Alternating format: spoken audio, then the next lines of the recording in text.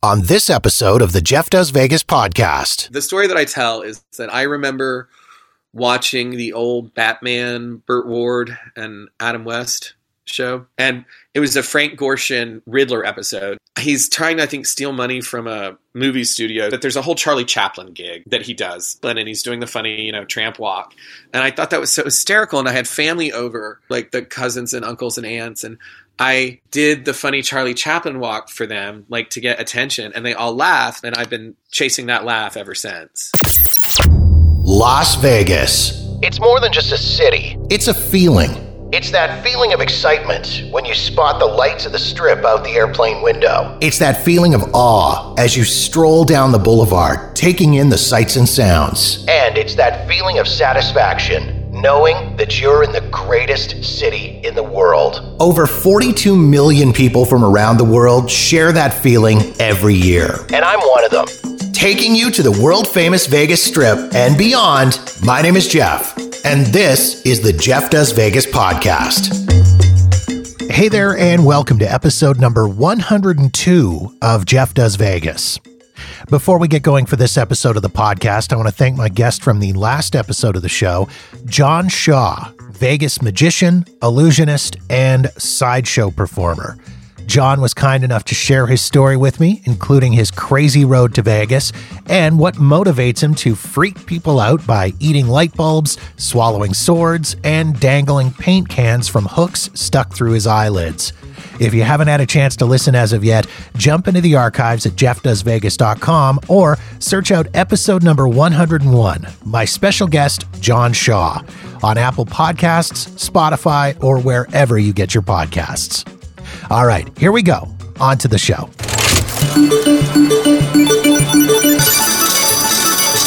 My guest this time around has been a part of the Vegas performance scene for close to 20 years.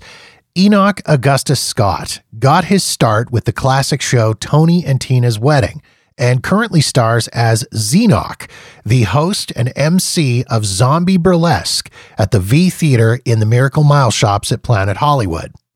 Enoch and I discussed what initially got him interested in entertaining, some of his early Vegas gigs, his pandemic project, The Tiger Thing, and he shared what might possibly be the most only in Vegas story ever. Please enjoy my conversation with Enoch Augustus Scott.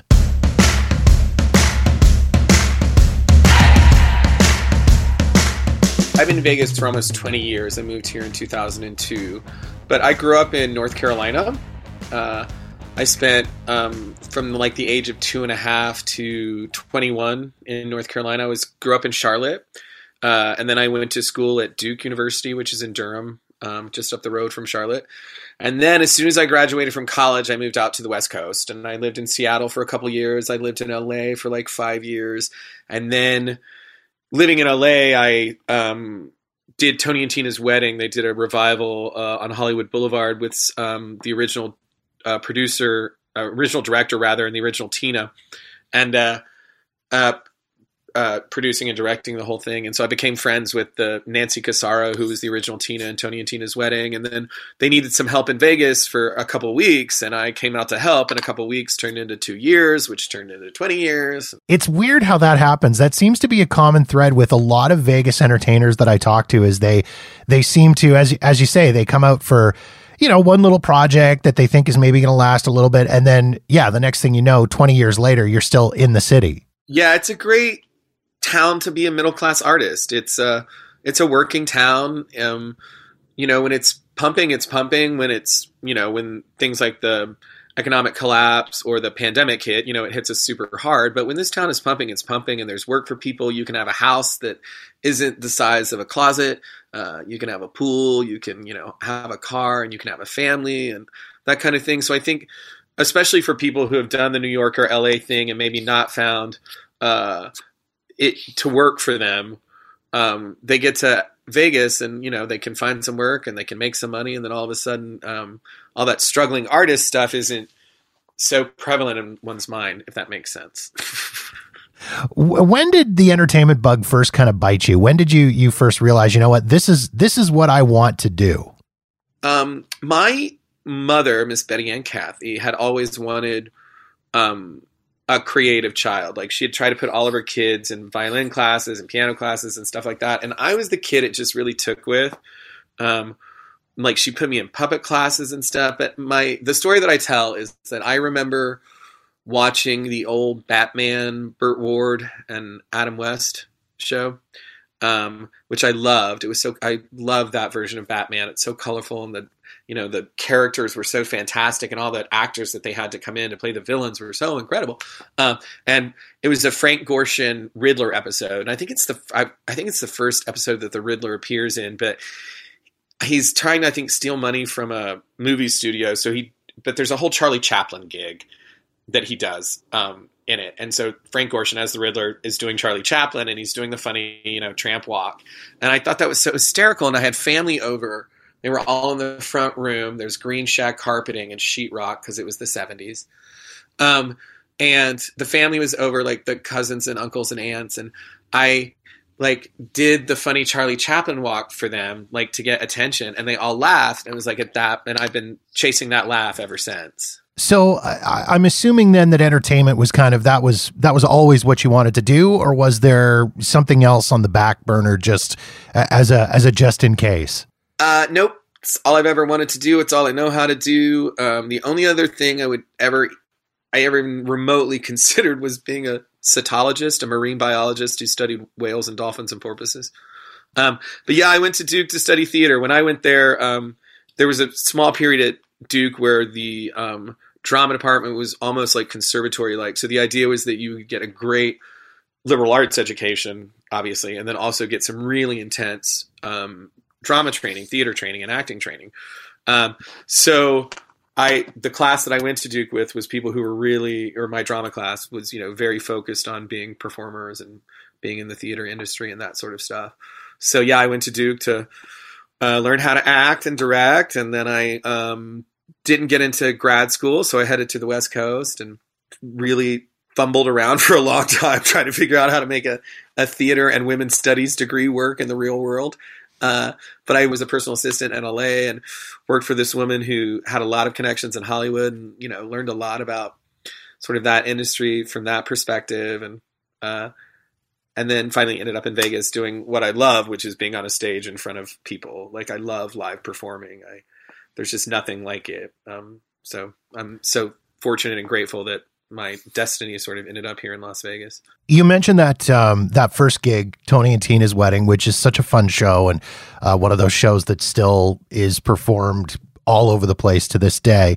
Did you have any other sort of bizarre first gigs in Vegas? I know in other entertainers that I've talked to, they mention about being singing waiters or singing bartenders or dancing card dealers or anything like that. So after Tony and Tina's Wedding, I did that for like 2 years, and then I started gigging. So I was doing I would host slot tournaments. I would just work corporate events. The worst, I had to be one of those living statues once. I only did that once. That was awful. But I've done everything. I helped out Nathan Burton backstage. I would stand on Flamingo Boulevard handing out 2-for-1 Nathan Burton like buffet coupons for him. I drove his driving billboard, and then I started auditioning for shows. I got back into shows and stuff, but every show I would get would run for like 2 months. I did like Cannibal the Musical down at the Plaza. I did this Las Vegas vaudeville show that we started out at Bonnie Springs, and it was so great. And then we brought it to the Strip, and nobody gave an F. And that ran for like 2 months. I did Awesome 80s Prom, which is another environmental improv-y kind of show. I did that. That was another one that ran for 2 months and then closed. I was like the king of shows that would run for 2 months and close. And then Zombie hit. And then that sort of changed my whole career. Yeah, let's talk about Zombie Burlesque. This seems like such a fun show. Runs at the V Theater inside the Miracle Mile shops at Planet Hollywood. Tell me a little bit about the show, the premise, the plot. What's the show all about? The premise is that has been zombie-human war, but they've come to a truce. And the truce is that if humans give zombies prisoners to eat, then zombies won't eat the innocent humans anymore. So now humans and zombies can hang out. So this is the first night where humans have come to the Zombie Burlesque Club. And so we're just doing our normal show, but slowly things start to go wrong, and humans may or may not almost get eaten, and then we say goodbye and the curtain closes. Tell some dick jokes and some titty jokes and escape. Dick and titty jokes, very important in any Vegas show, in my opinion. Yeah, my job is mostly to change costume and tell dick jokes. Nice. Tell me a little bit about the character that you play in the show. You are the host of the show. Enoch is it sounds like it, and everyone's always like, oh, it's just like you heightened. And he's obviously, when you're an actor and you create a part, it's a part of you, but he's such a specific part of me. I've always loved old vaudeville humor. I've loved, like the Catskill comedians, old, like Jewish New York, the roots of like American stand-up comedy have just always fascinated me, and I've always been a fan of that era. And so to me, he's that. He's the worst stand-up comedian you'll ever see, but he's so lovable and charming, and he really honestly wants everyone to have fun and have a good time, and he loves tits, and he loves dick, and loves ass, and loves people, and but so that's him, and he's just the owner of the club, and that he's sort of the Lord Zombie. I like to think of him. They're all his minions, but he's also Kermit the Frog. He's like trying to put on this show, and everything the wacky shenanigans keep on happening behind him, and he's trying to make sure the audience doesn't see it, but they keep, so it's that kind of character. And so how did you get connected with this show initially? Tell me a little bit about the audition process. There used to be a thing called VegasAuditions.com, and everybody in town had it, and everybody in town went on it, and that's where the auditions were listed. And because I'm an actor in a town that has absolutely no need for actors, I had to go to any and every audition that was even remotely right for me. So I learned how to really look at auditioning as just a thing you did. Don't take it personal. Like every audition is a chance to make you better. Maybe you don't get the gig, but maybe you meet somebody while you're waiting who, or maybe that person remembers you the next time, the director or the producer, the next time you go into audition for them. Like I really learned, you just 90% of the game is showing up. You just have to show up, because so many people don't. So many people are conquered by their fears and insecurities and doubts and don't show up. Mm-hmm. And all you have to do is get in your car and drive to the audition. If you suck, you suck. But who cares? They're not going to cut off your feet and hands and send you into the street, because you had a bad audition. Right. If you had a bad audition, go and eat some ice cream and get over it. So I would go to every audition, and that's how I ended up in all these shows that wouldn't run. But then the audition for Zombie Burlesque came up, and I was like, this is my show. This is a burlesque show. I'd always been sort of tangentially involved in sort of the burlesque world and some of the neo-burlesque world. And I was like, this is my show. I have to get this show. This is meant for me. But I was doing a gig at the Bourbon Room at the Venetian, which was like an 80s bar that was attached to Rock of Ages. Ah, yes. Very, very familiar with the former Bourbon Room. Used to spend a lot of time there. Yeah, I would work there twice a month as the Marvelous Mark. I would fill in for him, the host, and dress in 80s rocker clothes. But I would be there till 4 a.m. or so. The gig was late. And then, so I didn't make it was 2 auditions, Friday and Monday for Zombie. I didn't make the Friday, so I was going to go Monday. But I was wrecked. I didn't from the night before, I didn't really have a song to sing. I was just and I called up my best friend, Katie Kenner, now Katie DeGraff. And I was like, Katie, I don't want to go. I'm not prepared. And she was like, just go. And so I just went. And I talked a lot of shit. I was like, listen, nobody in this town can host the show but me. Just, you got to cast me. Nobody else can do it.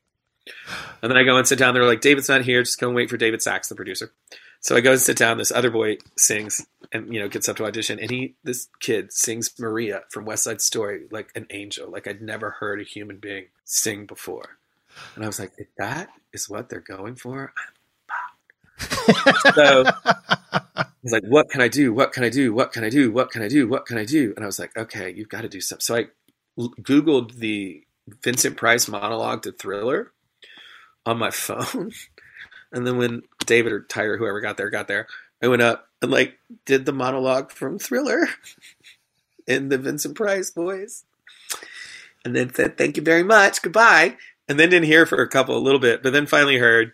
And David called me up and he was like, hey, do you want to do the gig? And I was like, yeah. And he's like, you don't even know the money yet. And I was like, I don't care. I want the gig. And then before the show had opened, he'd give me like 2 raises and stuff.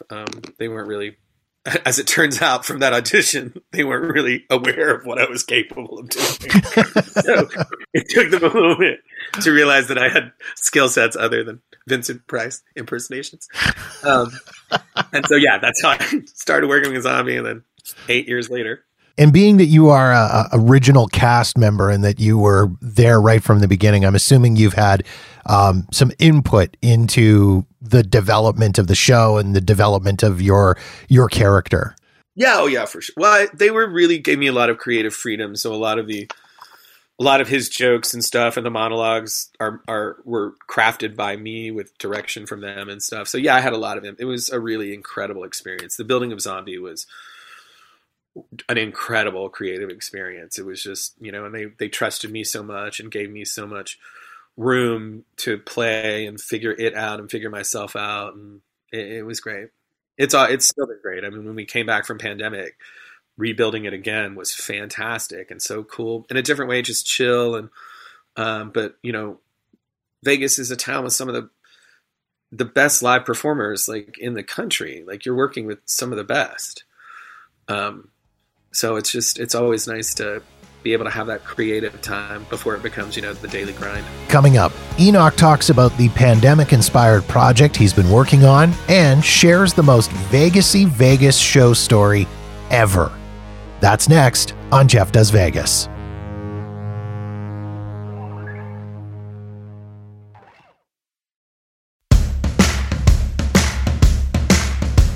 And I'm assuming that there's still a little bit of that development of the show and of the character going on, and that it's a live show, and it's that kind of live show where you are interacting to a certain degree with the audience, and that's going to vary from show to show and audience to audience, right?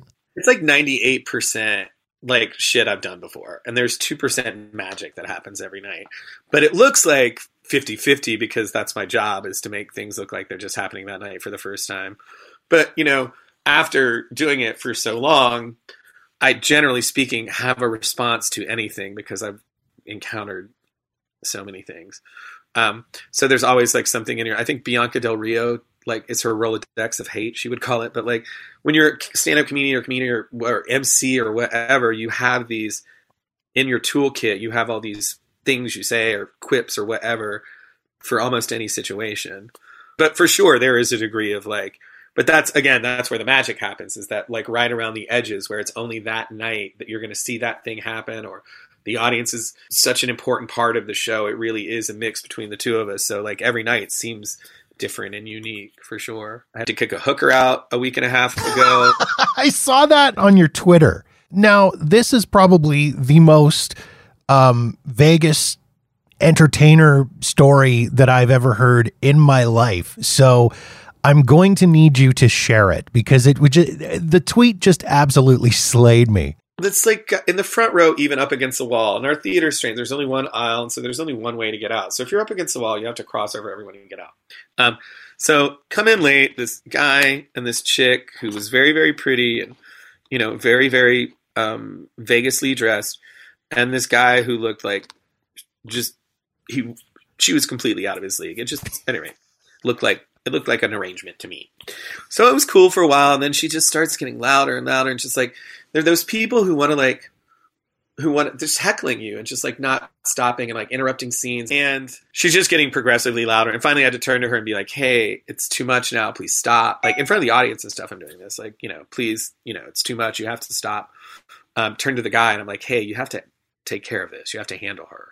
And she's like, no, I want you to handle me. It's like, what I wanted to say is like, I didn't dial like 976 girls direct to you today. So please, I'm not handling you. That's not my job. And so I was like, listen, if you can be cool, listen, I'm literally saying this in front of the audience. I was like, if you can be cool, you can stay. but if you say one more thing, you've got to go. And I was like, audience, is it cool if she stays? And they're like, okay. So then like there's an adagio, there's the 2 quiet moments. I'm off stage, I come back, and like she yells out something again, and you could hear the audience just go like, and then I was like, and then I come back out, and I'm trying to do this tender speech where I go like, it doesn't matter if you're white, white, black, red, yellow, blue, and I'm about to say green, but of course people also do that phrase and say purple. So every now and then people like to scream out purple. So she, of course, screams out, purple! And I was like, okay, I just can't anymore, honey. You got to go. And she's like, what? No, I'm your best friend. I was like, no, you have to go now. And so then my stage hands, like the ushers aren't there, so I have to call my stage hands. One is Dan. He's a little fit guy, but the other is Silver, and we call him Silverback. He's like 6'3" and like this big guy. And so I was like, Dan, Silverback. And you can hear the audience be like, Silverback. Would you please come escort this young lady out of the theater? And so she gets up and is walking out and just talking shit. They're like, I can't believe it. I'm such an awful person. I can't believe, like, just all the way. And then he is sitting there, and I was like, no, bro, you got to go too. You got to return this hooker to her pimp. Because you got a defective hooker, honey. You got a hooker that don't know how to act at a show. Like, you want to bring a hooker to a show, great. But, she has to know how to act, honey. Like, so I had to pick her. And kick the guy out too. I couldn't believe the guy was just sitting there. I was like, no, baby, you need to take her back to where you found her. I do love the fact that the dude was just kind of like, no, I'm not with her. I don't know who she is or what. Man alive, honey. Take her back to Tropicana.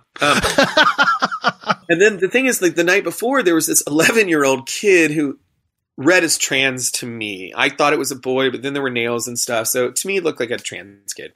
And but 11 years old, and I couldn't believe it. So I always have a bit with it if there's kids in the audience. I'm like, but I'm doing that final speech. This night's before the hooker gets kicked out. A completely different night. I'm doing that final tender speech, and the kid goes like, she's like, honestly, just says during a break, which is the nice way to heckle or not heckle, but just talk back. She's like, honestly, I can't wait to meet you. And my heart was broken. I couldn't finish my monologue. So, and we don't do meet and greet anymore because of COVID. But I went back after the show. I just snuck out and met the kid. It turns out the kid they wanted to come there for their birthday. Their mom tells me to zombie burlesque in Vegas to see my stupid show for their birthday. And then it's like a mom and the kid and a grandma. And there's a service dog too that I didn't even notice until that moment. I was like, that service dog sat through my whole show. And it's loud and crazy. It was fine and polite, but a hooker can't sit through it. So, and then a week later, just recently, we do a couples game where we bring a couples up, put the boy in the isolation booth. And the only couple there that was newlyweds was a guy with a service dog. So it was this huge, Great Dane, Marmaduke of a service dog. We brought him up on stage, and it sat outside the isolation booth and was chill. I guess ultimately my point is I have encountered a lot of variables during my course of time in zombie burlesque, and it's equipped me with a lot of tools in my kit to handle those sort of random wacky things. So my nemesis are 50-year-old, middle-aged white women who get drunk and want to come to Las Vegas and be super loud. My other nemesis is the 2 guys who have read Hunter S. Thompson's Fear and Loathing in Las Vegas and want to recreate it and think that their job is to come to Vegas and do a lot of blow and hookers and scream things at shows. So we had 2 of those recently, just literally screaming out I was like, so what's everybody been doing? It's like, hookers and blow! I was like, ha, funny for a second. And then I'm having to handle them. And then eventually I called up the ushers and I said, listen, it can't be my job to kick these people out. So someone else has to come and talk to these gentlemen and tell them that perhaps this is not the best venue for their, I love it. It makes you a dragon though. That's my thing about Vegas. I always say there's an old, you'll pardon me, but I'm a Buddhist and it really does frame my entire life. And there's an old Buddhist Chinese myth about there's a pond of koi fish and there's a waterfall, and if the koi fish can make it up the waterfall, they become a dragon. And obviously, the allegory is that it isn't the destination that makes you a dragon. It's getting up the waterfall that makes you a dragon. And so, to me, Las Vegas is that waterfall. If you can make it up this waterfall, you become an incredible creature with incredible talent and skill sets and all that kind of stuff. And the ability to come back on guys that yell out hookers and blow. Pick out sad hookers, but also be really chill about dogs. You mentioned the pandemic a little bit and COVID-19 shutting down Vegas and shutting down all the shows and everything that kind of went along with that. Something that I admired a lot about so many Vegas performers was you guys didn't sit still. When things kind of went sideways, you found other ways to fill your time and other things to do. So many performers that I've talked to post-pandemic had said they appreciated kind of having the time to be able to work on other projects. And you did that as well in capitalizing on what might have been possibly the biggest trend of the beginning of the pandemic with Tiger King. You put together a project called Tiger Thing. Tell me a little bit about that. Yeah, I only know how to do 3 things: smoke pot, buy action figures, and create art on stage. And tell stories. That's all I know how to do. And I'm very good at all 3 of those. So when the pandemic happened and the Netflix show happened, when I saw it, like we all did, I was just like, I understood that guy. I mean, like, we're not that far apart in age, frankly, as much as I might hate to admit it. And while, I've not had as toxic a masculine situation as he had, but I understand, like, a guy from the South not being comfortable with his sexuality and acting out. And, I just got him. And, he's an entertainer. It's we all have that drive to want to be star. I mean, I get where he comes from. And I have seen drugs destroy people. I have seen people really become creatures that they are not because of hard drugs. So I was fascinated by him, and I thought there has to be, again, got to be a way to capitalize on this and turn this something like this is a character I can do. And I've never been an impressionist or anything like that. I've always been an actor, but like I can play this character. So with my writing partner, because we'd written another show called Baritones of Love that we were trying to get out there, like had it ready to go on boats, and then the pandemic happened, and so I was like, let's write some songs. And it was really just meant to be like a concept album, which is what it was really the Tiger Cycle thing. And that's how it all started, was just like he and I wrote some songs. Mark Weary, just a really incredible songwriter and lyricist and stuff. And then we recorded them with it was a great time. Like Ashley Fuller, people were available, like Aaron Fuller, Ashley Fuller, and Aaron Fuller, Sean DeGraff. We're just available so that, willing to do a project for free. I was able to get it, videotaped and stuff by Pete Housley. And then my fascination with the character didn't die there. I really wanted to figure out some way to bring him to a Vegas stage. Like I would really love to really explore it artistically and, take the concept album further. But also, I live in Las Vegas, and you're trying to do 10 o'clock shows in front of dogs and hookers. So again, as a Buddhist, I believe you have to speak to a person's capacity to hear, and you have to speak to an audience's capacity to hear. Otherwise, you can't do, classical Shakespeare at 10 p.m. for a Las Vegas audience at the Miracle Mile V Theater, right? So how to take the tiger, that character, and what I do, and make a show out of it that could be a Vegas, that could sit in the firmament of Vegas. Mm-hmm. So as a creature, he's just so American, and there are parts of him that are monstrous. He has done monstrous things. But a lot of that was, coming from, and someone had told Joe, Schriebvogel, I love you, at some point in his life when he was a child, he might have never been on Netflix. If he didn't come from, that toxic masculine Oklahoma environment that he came from, who knows? And then lost his partner to has suffered so much. That's when he went off the rails, is when he lost his partner, the one that he was really in love with. And that's when it became the drugs, and the drugs feed into your narcissism and your insanity. You can't do meth that long without it really having a substantial effect on your personality and your ability to function in this world as what we would, a normal, healthy human being.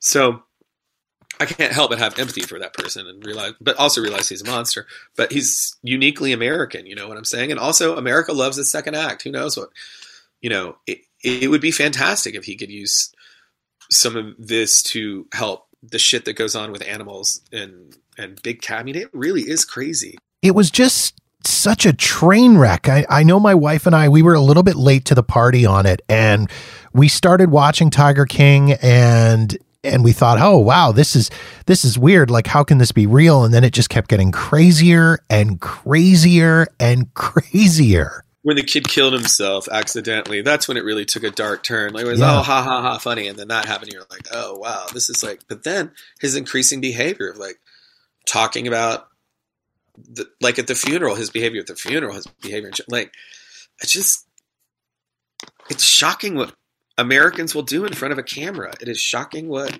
human beings will do. Like, we're just cavemen with iPhones is what I think.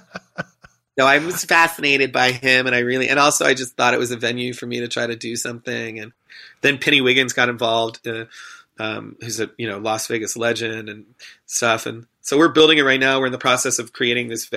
Magic and Mullets is sort of what we're calling it right now. But the idea is that Joe breaks out of prison and goes right to Las Vegas because he wants to be a superstar, and he wants to be loved, and he wants to capitalize on the fame that everyone else has been capitalizing on. And he does a little show, and then Carol breaks in, and then there's like a triple, quadruple marriage, and then the meth lab explodes. I will absolutely buy tickets to that show. I think I'm insane. I can't tell you how many times a day I go, am I crazy? And then I go, no, you're not crazy. This is fine. You're doing okay. And then I'm like, I am crazy. There isn't. And then I think I need more crazy. There isn't enough crazy. It's a crazy little experience building this show, but I've been loving it. I'm working with it's zombie cast members and stuff. It's like a side project for us, and everyone's just been so generous with their creativity, and we've been having a blast. I love it. Is that something you found with Las Vegas and this is something I've noticed in the people that I've talked to, is everybody is willing to jump in and help each other out. I mean, you mentioned having zombie cast members come in, and then all the people that helped you with this initially and putting their time in. I mean, it really is amazing how willing everyone is to help each other out. Like, compared to from what I've heard of other cities like LA and New York, where people are willing to stab each other in the face over parts and roles and auditions and such. Yeah, it's a tiny little town, and you have to get along. And the thing about this town is the way you get work is somebody recommends you, or your reputation. And so all you have in this town is your reputation and what people say about you and whether or not they're willing to work for you or recommend you. Like, for girls, it's different, but boys, like, there isn't a lot of work and stuff. But girls, like, but I know it's the same. Like, there's so much work for girls. Go and this and that. They're trying to get shifts covered. So, like, you can't be stabbing girls in the back because then no one will work with you or recommend you for a job and stuff. Like, this town is so small. And everyone's a hustler here. Everyone is a hustler here. It's just a town of hustlers. So, like, if they think that project they want to work with you, or they think that my project, or they just want to get out there so that their name is out there, like, you just do it, And so, yeah, everyone's so generous. And especially, for Monday's Dark or things like that, of course, like, everyone's going to show up for charity. And, like, that's this town, man. Like, of course, I only know how to do one thing that I can do in front of people. I can't buy action figures and smoke pot in front of people, so I can just entertain. Like, if I can use that skill set to help win-win charity or whatever charity, the LGBTQ center, whatever, like, I'm going to do it. Because, I mean, that's my calling. You have to help in this world. It's unbelievable how people just go to Kenny Davidson's and sing, and really show up when you need them. It's, very fortunate. I really love this town. I really don't have words to express what a great town Las Vegas has been to me. I know a lot of people maybe it doesn't work for, but these last 19 years have really have been remarkable for me, I must say. Excellent. Enoch, if people want to keep up with what you've got going on, find out where you're going to be performing, learn about your show, get etiquette tips on the correct way to bring a hooker to one of your performances, how do they go about doing that? I am the Robot Buddha on Twitter and Instagram. And you can find me on Facebook. Enoch K. Scott, Baritones of Love has a Facebook page. The Tiger Thing has a Facebook page. So look that up and like it and look at some of the stuff that's up there. Tiger Thing is also on the YouTube. There's a Tiger Thing YouTube channel that has the original concept album that we did and some of my stand-up and anything that I sort of do as the Tiger Thing character I like to try and put up there. And Zombie Burlesque, that is at Planet Hollywood? Planet Hollywood, Miracle Mile Shops. It's at the V Theater. We're 6 nights a week. We're only dark on Sundays, so Monday through Saturday, 8 p.m. And the Tiger Thing will hopefully be opening by spring break, maybe even by Valentine's Day, but hopefully in the next 2 months. Whatever this crazy thing I'm creating will be on a stage at 9:30, right after Zombie Burlesque, in the same theater, V Theater. So look for that. Awesome. Enoch, thank you so much for jumping on and chatting. Really appreciate it. Thank you so much for having me. I really appreciate it. I love it running my mouth. So thank you so much for giving me an opportunity.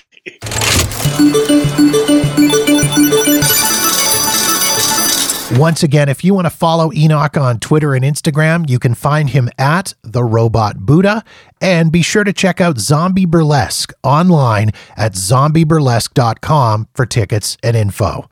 Of course, you can get all these links and more in the show notes at jeffdoesvegas.com.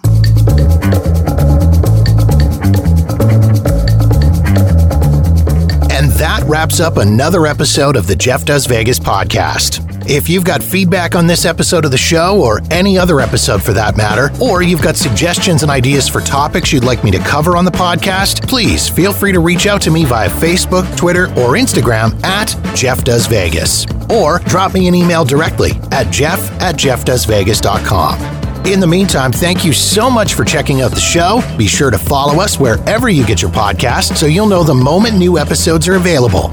And don't forget to visit jeffdoesvegas.com for past episodes and show notes. The Jeff Does Vegas podcast is a Walker New Media production.